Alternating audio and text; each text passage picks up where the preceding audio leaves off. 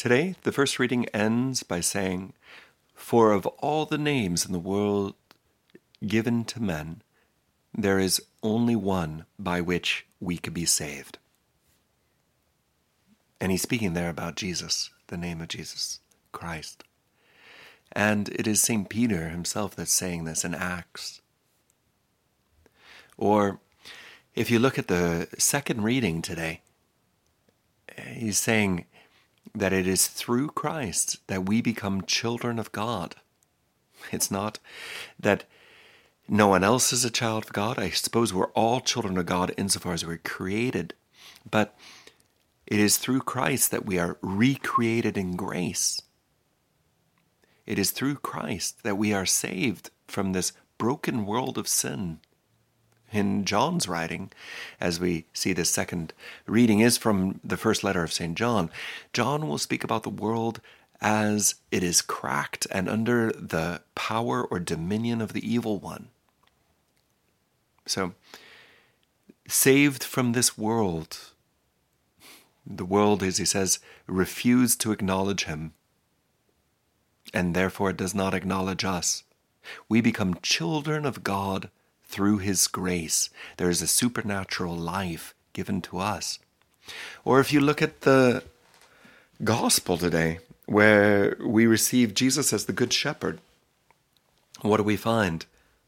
Well, we know him. How do we know him?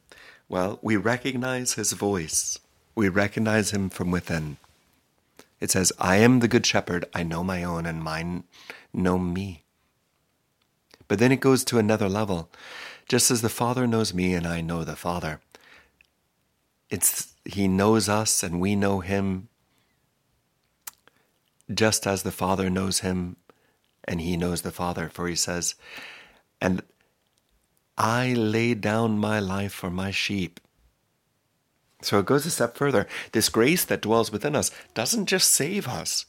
It leads us into what we properly call a mystical life, which is a life where God dwells in us. Because he says here, as the Father knows me and I know the Father, it's a different kind of knowledge. They know each other from within. So now we are called to know Christ from within. And he dwells in us and we dwell in him.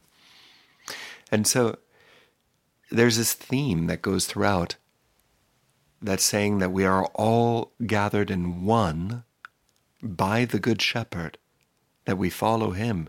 There's one flock, one shepherd, for we are all saved by the one Jesus Christ. God never intended there to be many, many different denominations. We even profess it in the Creed, in the marks of the church, the 4 marks of the church, that the church is one. And so, today, I ask, is Christ your shepherd? Do you believe that salvation comes through Christ and Christ alone? We as Catholics firmly believe in that. In the name of the Father, the Son, and the Holy Spirit. Amen.